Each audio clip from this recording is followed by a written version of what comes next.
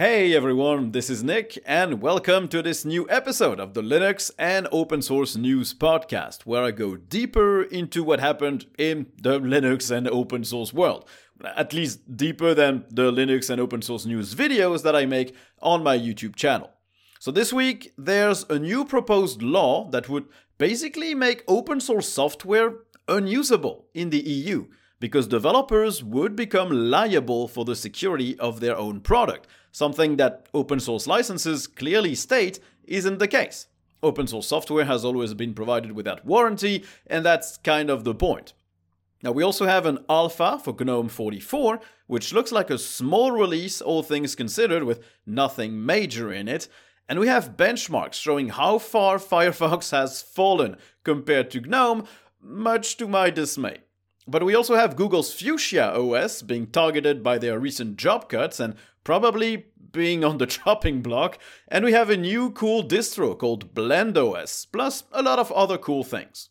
Oh, and before we begin, quick reminder that this show is offered without ads or without sponsors, and it relies on user donations only. So if you like it and you're able to, you can check out the Patreon link in the description to help me keep this thing going. It's always really appreciated, and you'll also get some nice bonuses as well. And as always, all the links that I used for creating this podcast, all the articles that I read, are in the show notes, so you can dig deeper if you want. There are time codes for each topic, and all the links to my various social accounts are also in there. So, let's get started. So, I regularly praise the European Union for trying to curb the privacy abuses of various big tech companies. They've basically been the privacy champion recently by really hitting those companies with fines, which might seem small, but they're still a mark that they did something wrong, and they're forcing them to comply to various regulations. So user privacy in the EU has improved greatly. With some hiccups with GDPR, some things have really become a little bit worse with all those cookie notifications and stuff like that, but it's growing pains, basically. And now, they probably have a big mistake in the works, at least in my opinion, in terms of new laws. They have something called the Cyber Resiliency Act, or CRA, and it's a new legal framework that aims to improve software security. They would basically just create a European Commission stamp that they could apply onto software products, and this stamp would have four major goals.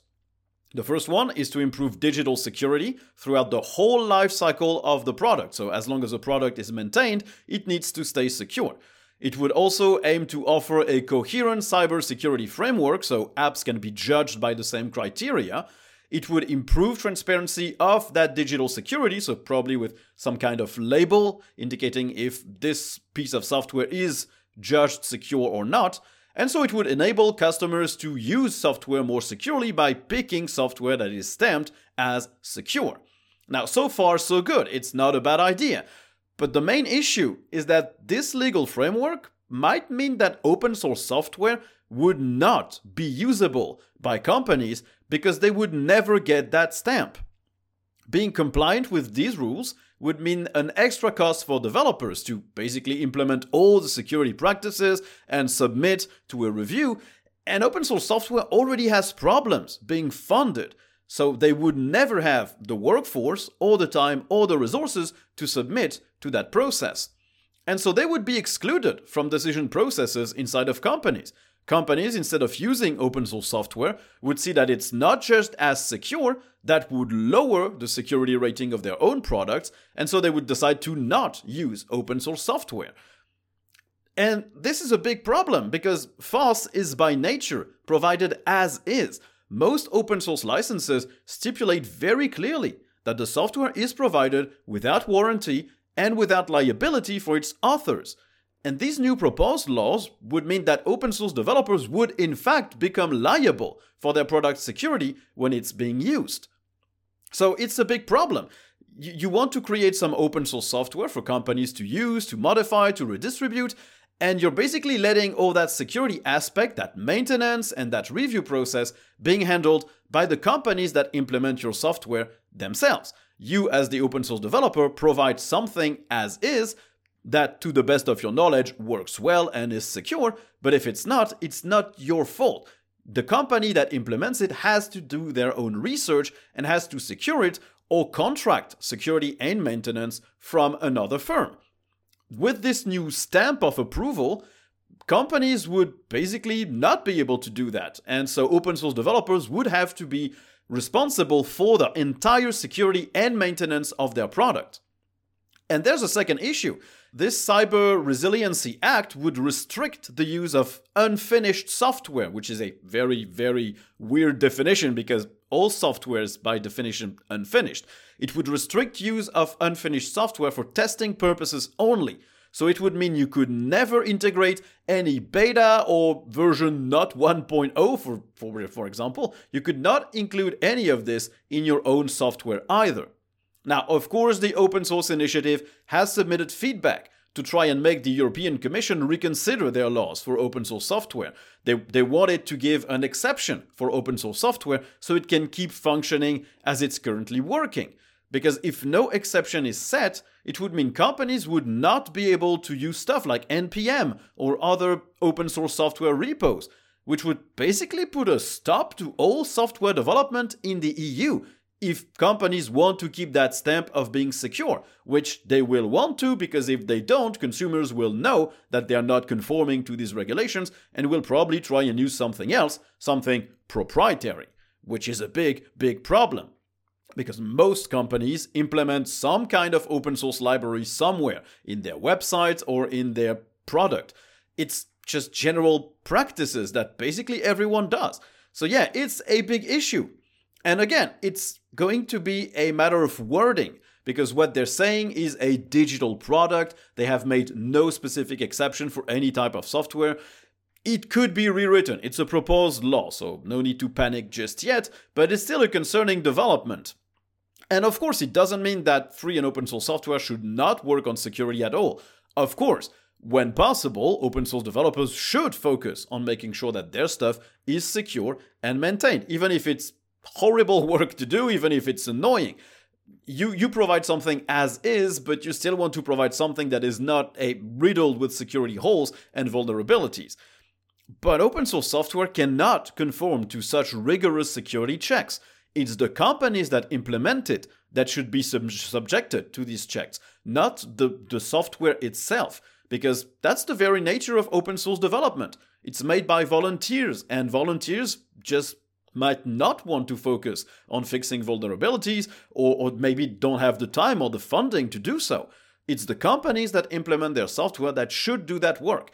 And yeah, it's going to be a huge burden if the law is passed as is.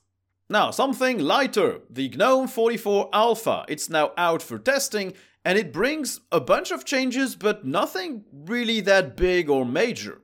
Now, first we have the GNOME web browser finally being ported to GTK4, like 2 releases after libadwaita came out or something. But now it's finally supporting GTK4 with a latest version of WebKit, so it should be faster, more secure, more responsive. It has better tab handling, better animations. It's a better browser all around that no one will still use, probably. But the big change, the major big change in GTK4, in GNOME 44, is the GTK file picker. It finally supports a grid view with thumbnails. So that decade-old meme can just die now. GNOME has, or will have, thumbnails in the file picker. Finally, finally. And Nautilus also handles 64-pixel icon sizes in the grid view, so you can zoom a little bit more or a little bit less, depending on where your zoom level was. Because I think it jumped from 32 to 128 immediately, which meant your icons were either too small or too big. So now there should be something in the middle that's more usable for everyone. Another cool change, but minor, is the Bluetooth quick setting. Previously, you had to click it to enable it or click it to disable it, but there was no way to expand it to see the various devices that are connected, unpair or disconnect, or pair and connect something. So now it will be fixed. You won't need an extension to do that. It will be there by default, which is always better. You will also be able to disable settings panels in the search in the activities overview, which is why not?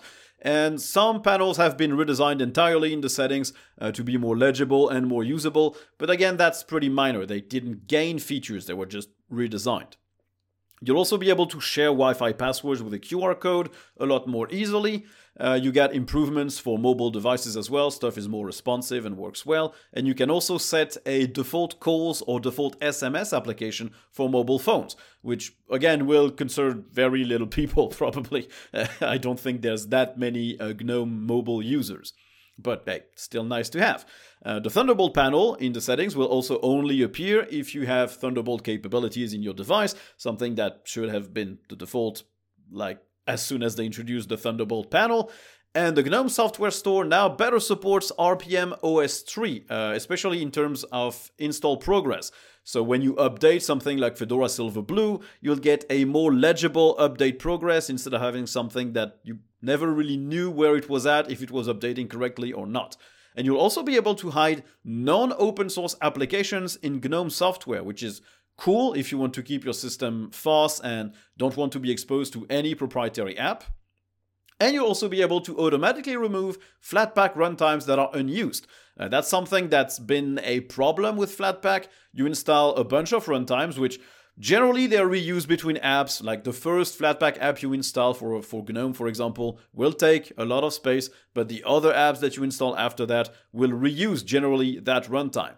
The problem starts showing up when you start installing apps from KDE, apps from GNOME, apps from other toolkits, or older apps that use older versions of the platforms, and then you start piling up multiple runtimes, and when the app is updated to a newer runtime, the old one was still on your hard drive taking up space, sometimes like 200, 500 megs, so now you'll be able to remove them automatically, which is pretty nice.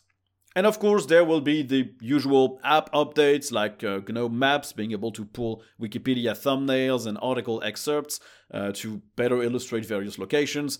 There's a new service that will let you see if sandboxed apps are running in the background, even if they have no visible window or user interface. And you also get the all-important Shortcuts portal, which means that applications on Wayland, even when they're not focused, will be able to use keyboard shortcuts, something that is very useful, for example, for OBS streaming. So that's a great improvement, but of course applications have to be updated to support that portal. GNOME will just provide the default support, but apps still need to plug into that support as well. So it doesn't look like a big update, but developers still have until mid or end of March, I think, to finalize all of this and maybe implement other changes. There's notably the removal of the application name menu in the top bar, which serves basically no purpose these days, and GNOME developers are planning to maybe remove it, but it's not been confirmed as definitively there for GNOME 44, so they have time to do that. And yeah, so now if you want to test GNOME 44, if your distro offers packages, well, you can probably try that right now, or there probably are some images that you can test in the VM as well. And the next piece of news will be a problem for me because I'm a Firefox user, and Phoronix just performed a series of benchmarks on Linux to compare Firefox to Chrome.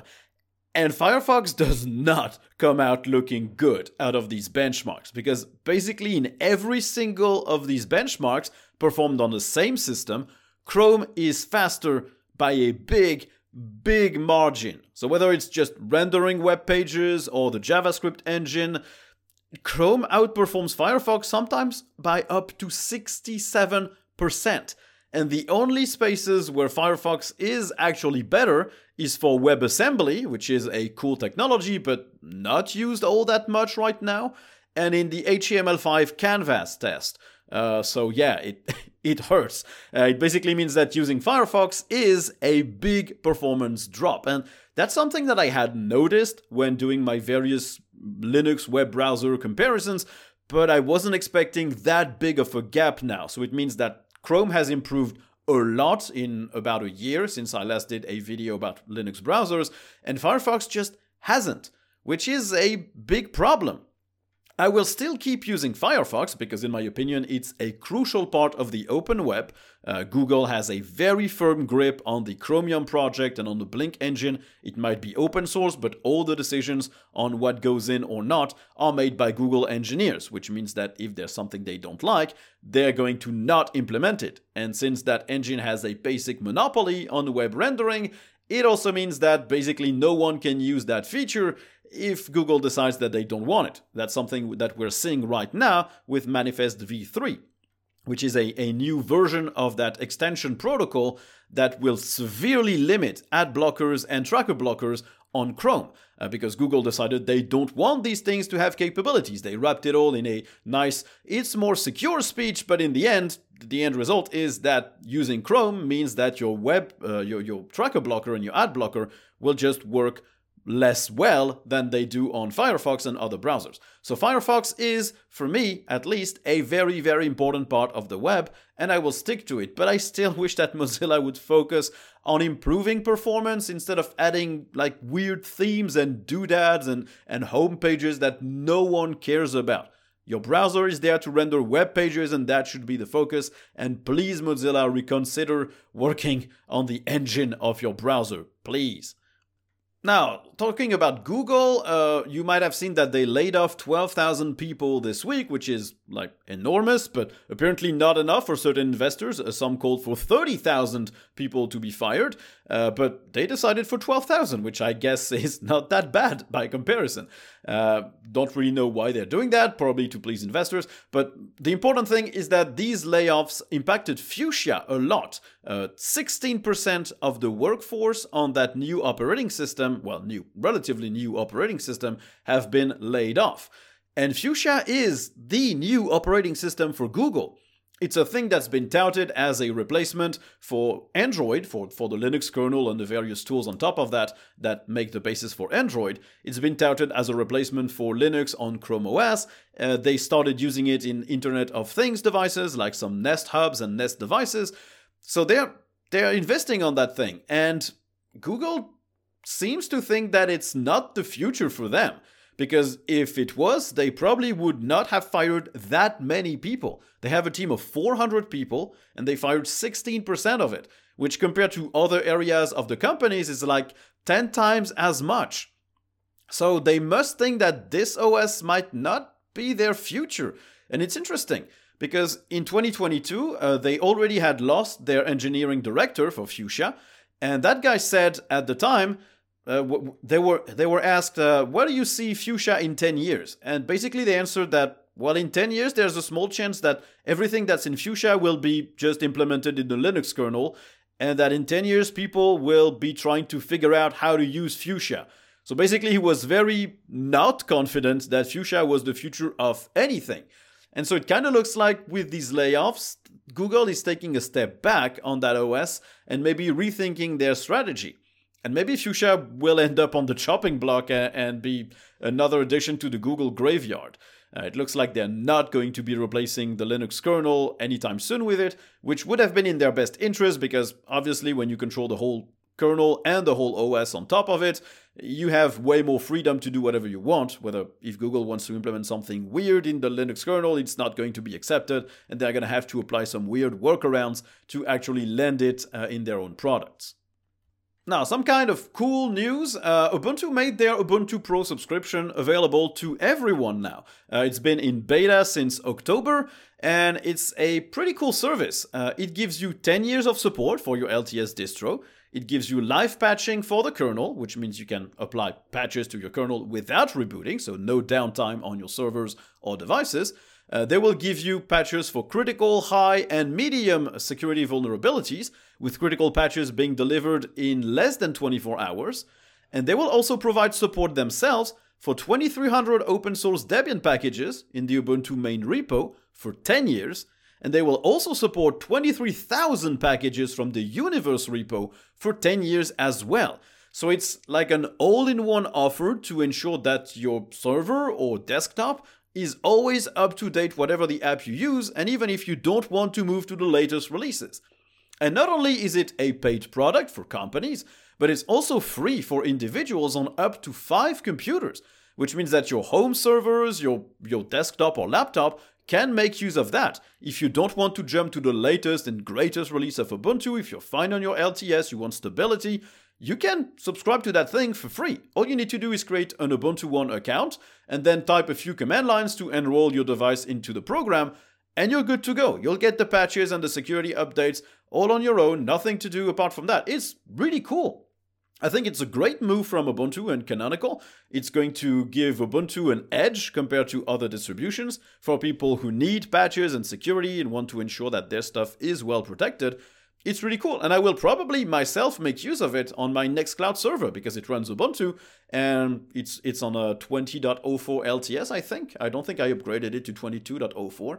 And so, yeah, using Ubuntu Pro means that I would get all the patches without having to reboot my server, even though downtime on my own Nextcloud server that I'm the only one to access is not really a big issue. Now, I don't generally talk much about new Linux distros because there are so many coming out all the time, and a lot of them are just Ubuntu clones with a new theme and a few different apps. But this one caught my attention. It's called BlendOS, and it's basically aiming to be the last distro that you will ever use, even if you're a distro hopper and you can't decide between bleeding edge and stable stuff. So, at its core, BlendOS is Arch Linux with GNOME on Wayland, although you can install any other desktop environment that's in Arch repos or any window manager if you prefer. But it also offers the ability to install Ubuntu deb packages and Fedora RPM packages, and they're both handled in a DistroBox Podman container. So you can install libraries and applications without messing up your dependencies on your system.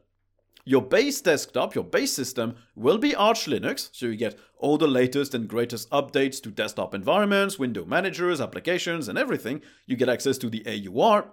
It's basically Arch. But then you can also have access to a stable desktop environment or a stable development environment from Ubuntu or from Fedora. All you have to do is install apt or DNF, or both, to make use of it, and each time you use these package managers, instead of using pacman on Arch, for example, you use, for example, sudo apt install something, it's going to automatically create a container for Ubuntu and install everything in a container, so your dependencies aren't mixing and matching and you're not breaking anything. And that's pretty cool. And they also have their own package manager called Blend, which will allow you to update all the stuff in Arch and in apt and in DNF in a single command line, which means that you don't have that added burden of maintenance to always check if your containers need to be updated. The Blend package manager will do that for you. So it's a pretty cool idea. It kind of serves the same purpose as an immutable file system, which this distro can also have if you want. You can enable an immutable file system, so you cannot write anything to the Arch system itself, but you have those containers to install everything.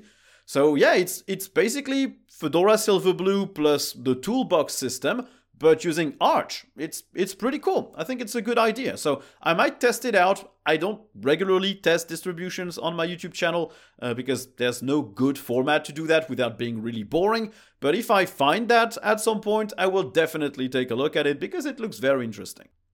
Okay, let's move on to the desktop environment. So in GNOME land this week, we have a bunch of app updates as every week. So Tangram, which is a sort of web browser that lets you pin a bunch of web apps in a single window. It's basically just a web browser, but you've got vertical tabs for all your web apps that you use, so you can separate them from your main web browser. It's really kind of useful, especially if your web browser restores the windows that you opened previously. You can end up with a mess of tens of apps opened. If you use, for example, like WhatsApp or Facebook Messenger or a bunch of communication services, you can just leave them open in Tangram and then use your Firefox or Chrome browser to navigate to anything else, which is, it's just a nicer way to organize yourself. So this thing got ported to GTK4 and libadwaita. It has an adaptive UI for mobile, and it has way better web performance, probably due to the fact that it updated to GTK4, so it got access to a newer WebKit GTK version, so better performance and probably more secure as well. And it also supports your system's dark or light theme. You don't have to enable dark mode inside of it. It will just adapt automatically compared to what you're using on your system. Denaro, the personal finance manager, which was formerly known as Money, called Money, has a new release out with a bunch of new features. You can now attach an image of a receipt to any transaction that you enter. You can add repeat transactions, including bi-weekly transactions. You can export your account as a PDF. You can sort your transactions by ID or date, and it will also perform better. It's also available on macOS and Windows, and the file formats are compatible between platforms, so that's something you could use on any OS. That's pretty cool. You also get an update to Bottles, that fantastic container manager for wine prefixes, which is really cool to run Windows applications on Linux or even Windows games. So they greatly optimized the first startup of the app by downloading necessary components way faster than before. They added game scope improvements for running Bottles on the Steam Deck with better performance. They now correctly support NV API if you use NVIDIA graphics.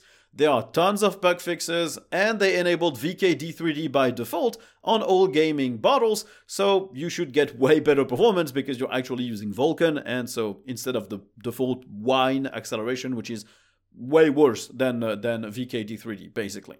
So yeah, it's a wonderful app. You also get a new version of the extension called Weather O'Clock, which is a very small extension that lets you display the current weather on top of the GNOME top bar next to the clock. It's very useful if you don't have Windows and you cannot check the weather by yourself by turning your head. And on the KDE side, there are a bit less stuff happening because they're currently working on finishing up Plasma 5.27, which will release in about 2 weeks, but they still added a bunch of stuff.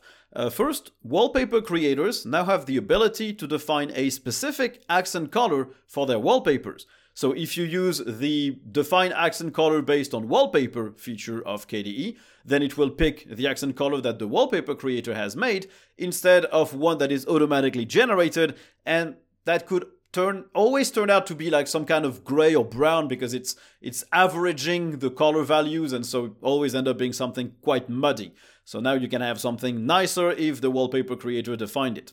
It's really cool. You also have Do Not Disturb mode, which can now be triggered using the command line, which means you can write scripts that automatically do that for you. And Kwin will now try to force the smoothest animations by default. So you should get better performance on Intel integrated GPUs because before it was always on, I think it was always on the absolute smoothest animation speed and animation, smoothness. You could change that manually, but that meant that on lower powered computers, you got middling performance because it was trying to do too many operations at once, and it just was taxing the GPU for no reason. So now it's automatically going to pick one that works well, which means better battery life and better performance. That's cool. The Flatpak permissions pages just got a very, very tiny update. They removed the borders around the various frames in that panel, so it looks a little bit more modern, but that's about it. And there were 118 bug fixes in total this week, which is, again, quite huge. KDE developers do love fixing their bugs. Every week it's about 100 bugs fixed. Pretty nice. But the more important thing is that now the KDE frameworks have been branched from KDE 5 to KDE 6.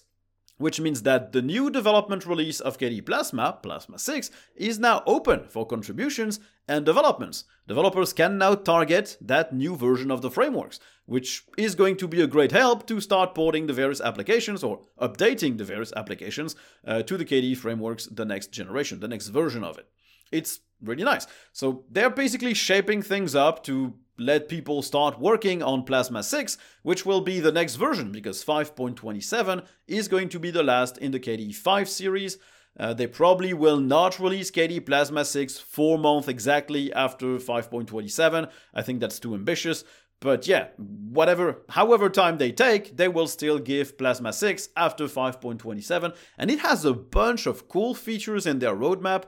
They might not all land in the first release of Plasma 6, but in the end, it will definitely move the desktop forward a lot. Now, speaking of frameworks, Google presented updates to Flutter, which is their cross-platform toolkit to develop applications. It supports Windows, macOS, Linux, Android, iOS, and Ubuntu decided to use that thing themselves to develop their various applications, like their new installer, for example, is using Flutter. So the big changes that Google announced are the ability to use Material You widgets. They added a lot more Material You lookalike widgets because they're not exactly Material You because they are not Android widgets, they're Flutter widgets, but they look like Material You widgets. And that's either a good thing if you like Material You, or if you're like me, it's horrible because that UI design system is just plain bad, in my opinion. It has terrible contrast between colors, way too much padding. I do not like it, but yeah, that's just my opinion. Now, since you can apply a theme to Flutter apps like Ubuntu did, they theme all the widgets to look like Yaru, the Yaru theme, it's not really a big deal on Linux. There's also support for menus now in Flutter, so you can add a good old menu bar, and that menu bar will also support the global menu in macOS, although we don't know if it will also support the global menu on Linux, like what KDE implements, for example. So yeah, we don't know that yet. I hope it does, that would be cool, but yeah, we'll see.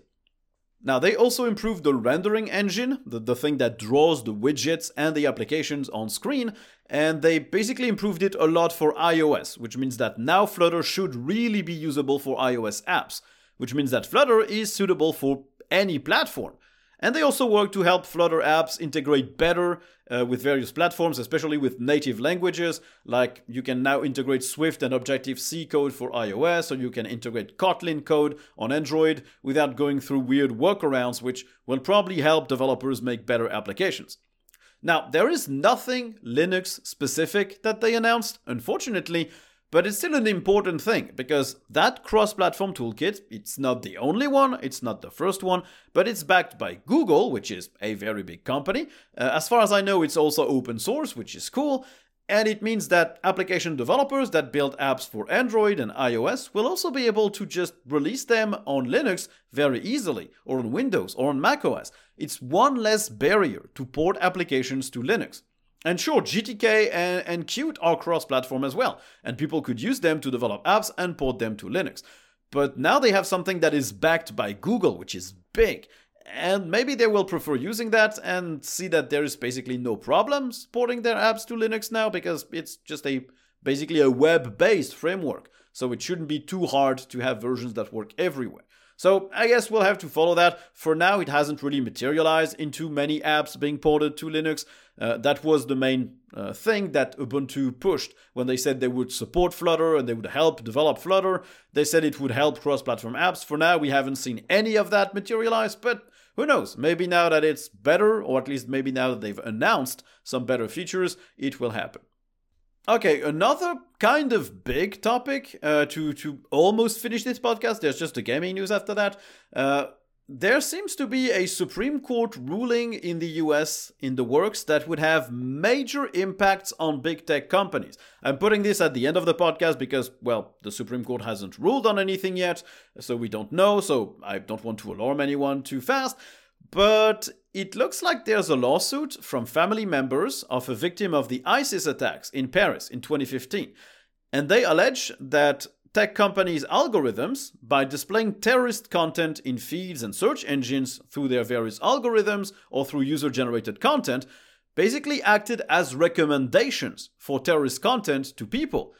And so they're saying that under the US anti-terrorist laws, the companies that displayed this content should be liable for what they displayed to users.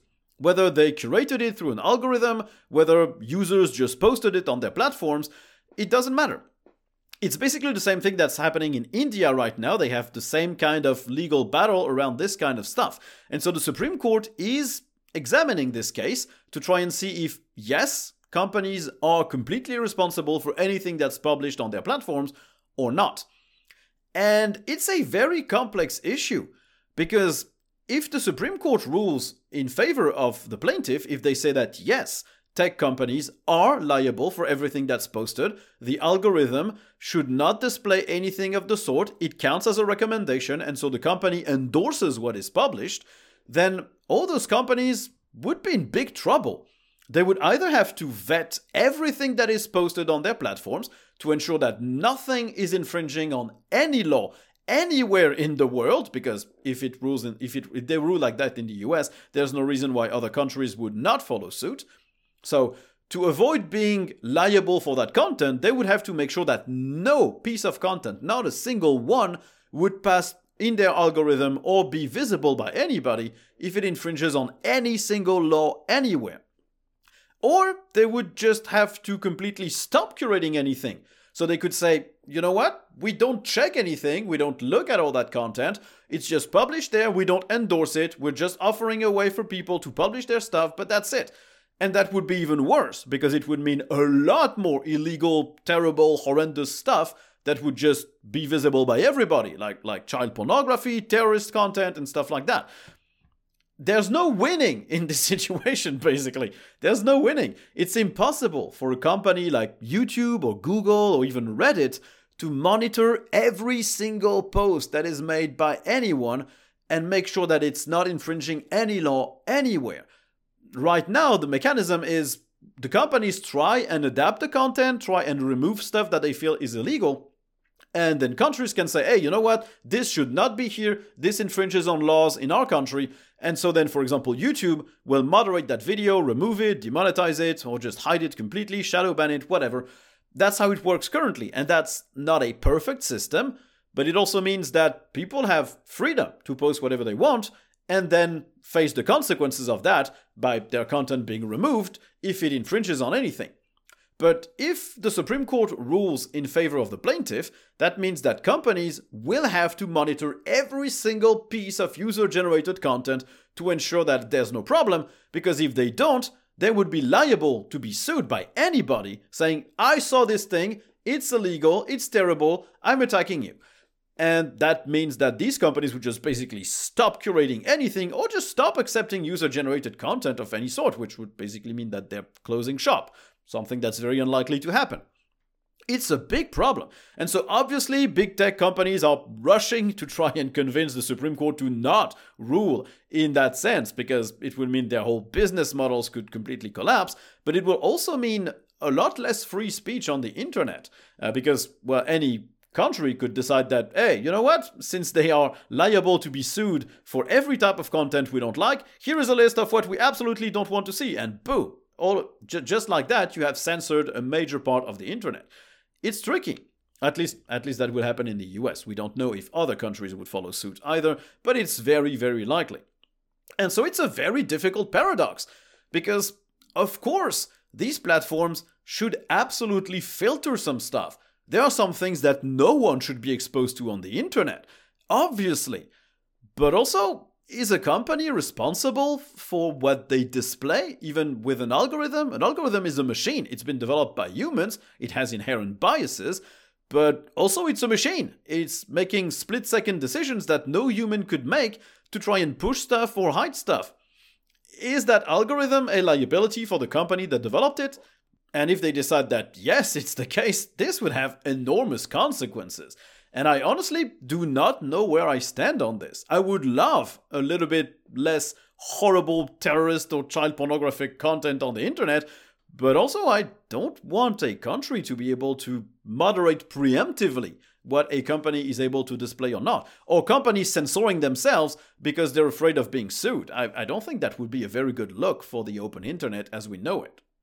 But okay, let's finish the podcast with some lighter news, gaming news. So first, Electronic Arts had replaced their Origin launcher for a bunch of games by their EA app, which notoriously doesn't work that well on Linux. And so a lot of their games just stopped working or exhibited a lot of issues on Linux and the Steam Deck, which led Valve to revise their playable or verified status into something worse.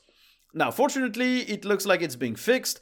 Valve pushed out a fix in Proton to handle that, and they're now re-reviewing a bunch of titles to mark them as playable, such as Battlefield 1, Battlefield 4 and 5, Jedi Fallen Order, The Sims 4, Titanfall 2, A Way Out, It Takes Two, the Mass Effect Legendary Edition, Mass Effect Andromeda as well, a lot more games, I think Unravel 2 as well, Need for Speed. So yeah, it's solving itself progressively. Of course, it shows that those stupid launchers should not be bricked or linked to one another. If I'm buying a game on Steam, I don't want to have to open the EA app for my game. I already have a launcher. It's called Steam. So maybe don't make me open that EA app every time I launch an EA game on Steam, because I already use Steam to launch it. Thank you, EA. Now, there's a weird thing that happened as well, which is an unintended Steam Deck exclusive on Linux. The developers of the game Forspoken implemented something in their code that meant that their game would run on Linux, but only on the Steam Deck. Any other Linux computer would just fail to run the game. It would fail to start. So people had to spoof using a Steam Deck with a command line option to be able to play the title. Now, fortunately, Valve is now forcing that spoofing for the game server-side, so every time you launch the game on Steam, Steam will automatically spoof the fact that you're on the Steam Deck, so the game will run on any Linux computer, so no workaround is needed. But it's still kind of weird and stupid. Like a developer purposefully did that. They decided in their code that they're okay with some people running Linux running their game, but not all people, even though it's the same version of Steam and it's the same version of Proton. So there's no problem, basically. And maybe they didn't want like support tickets or bug requests from people using Linux other than the Steam Deck. They maybe don't want to support their game for other platforms than the Steam Deck. But you could just let people run the game and ignore them when they report stuff. I don't know. It just feels weird, and it's the only case that's been reported that does that. I hope it doesn't become more prevalent. I hope developers don't adopt that practice. It sucks. Oh, another major thing in the Linux gaming world is Wine version 8.0. This version finally completes the transition of libraries to the PE executable format, which means that it opens the road for supporting copy protection on binaries. It opens the road for running 32-bit applications on 64-bit systems through Wine, and it also opens the way for x86 applications running on ARM, which means that if they advance correctly with those developments, we could maybe run Steam games written for Windows, but on Linux through Proton, on ARM devices. For example, on an M1 or M2 MacBook. Imagine that! Wouldn't that be awesome? That would be great. Now, they also enabled a new theme by default, so Windows apps won't look as Windows 95 as they did before. They will still look more like Windows XP than Windows 11, but yeah, it's still better than the Windows 95 look. And they also updated the various graphics drivers for Vulkan and DirectX. Major performance improvements in there. Of course, those will probably not be applied to most of you because in Proton, I don't think Valve uses the graphics driver that Wine packs. I think they replaced them with DXVK and VKD3D, so I don't think they run DirectX games using the version that Wine ships. They have their own engine to run DirectX games, which is not DXVK and VKD3D, so that will only help if you use, for example, Bottles with Wine or Lutris with Wine. It's still nice, but it's not going to affect everyone. MPEG-1 audio decoders are also implemented, and the Media Foundation libraries, those things that let you run video cutscenes or some audio inside of games, have also been improved a lot. And finally, they also worked on controller support. You can now hot plug them a lot more easily. They added support for driving wheels, for joysticks, for rumble on a ton of controllers, for DualShock and DualSense controllers. That's been much improved, and a lot more. And all included apps with Wine, like the Wine CFG or the Wine Regedit, the registry editor for Wine, also support theming and high DPI scaling, which is also very cool. And they also added a lot of improvements to various libraries and services that Wine uses. So it's going to be the base for Proton 8, there's no doubt about that, and it will bring all these improvements to everyone and every game, but I'm also sure that stuff like Lutris, Heroic, and Bottles will make use of that new Wine version to improve how games and applications run, which is always a great thing. But I'm super excited for the ability to run x86 apps on ARM, because if it can open the doors to Linux gaming on x86 CPUs, it's going to be huge. Imagine, you could create a handheld running an ARM CPU with tons of battery life, a relatively good graphics chip, in a small form factor, less cooling, and run Steam games on it, even those that have been developed for x86. I really hope that they manage to get that working, because that would be really insane. And to complete this podcast and this swath of gaming news, we have a new version of DXVK, the DirectX translation layer, which is basically translating DirectX instructions into Vulkan for Linux. And this new release adds the first basic support for HDR. But for now, it's only for GameScope, which means it will only run on SteamOS, so the Steam Deck, or on Holo ISO, if you use that. But it's still a very good first step, and honestly, looking at how fast they can advance on those developments, I would be surprised if everyone wouldn't benefit from that really soon.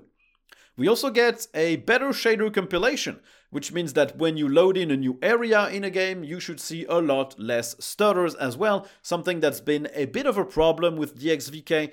Basically, the shaders are either pre-compiled if you enable that option in Steam, But if you run your game outside of Steam, you don't have that option. So when you start the game, every time you enter a new level or a new area, you could see some very massive stutters with big frame drops because the game had to compile the shaders for this area. Once that was done, the frame rate became really smooth and it worked really well, but you still had that really weird period that could last for a few seconds, up to 30 seconds or a minute if you're running on a poor potato computer that doesn't have the horsepower to do that fast. So it's good to see that reduced. It's still going to be there, but it should be less noticeable.